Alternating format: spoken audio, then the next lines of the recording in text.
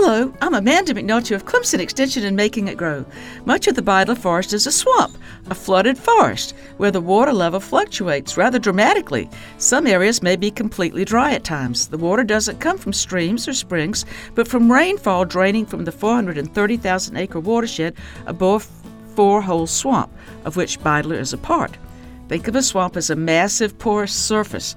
Rainwater can slowly infiltrate the soil, and pollutants, fertilizers, motor oil, industrial waste, sewage are broken down by soil organisms into non-toxic substances.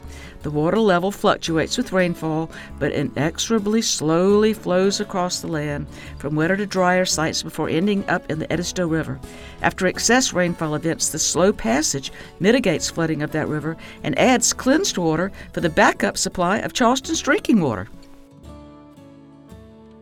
Funded by South Carolina Farm Bureau and Farm Bureau Insurance.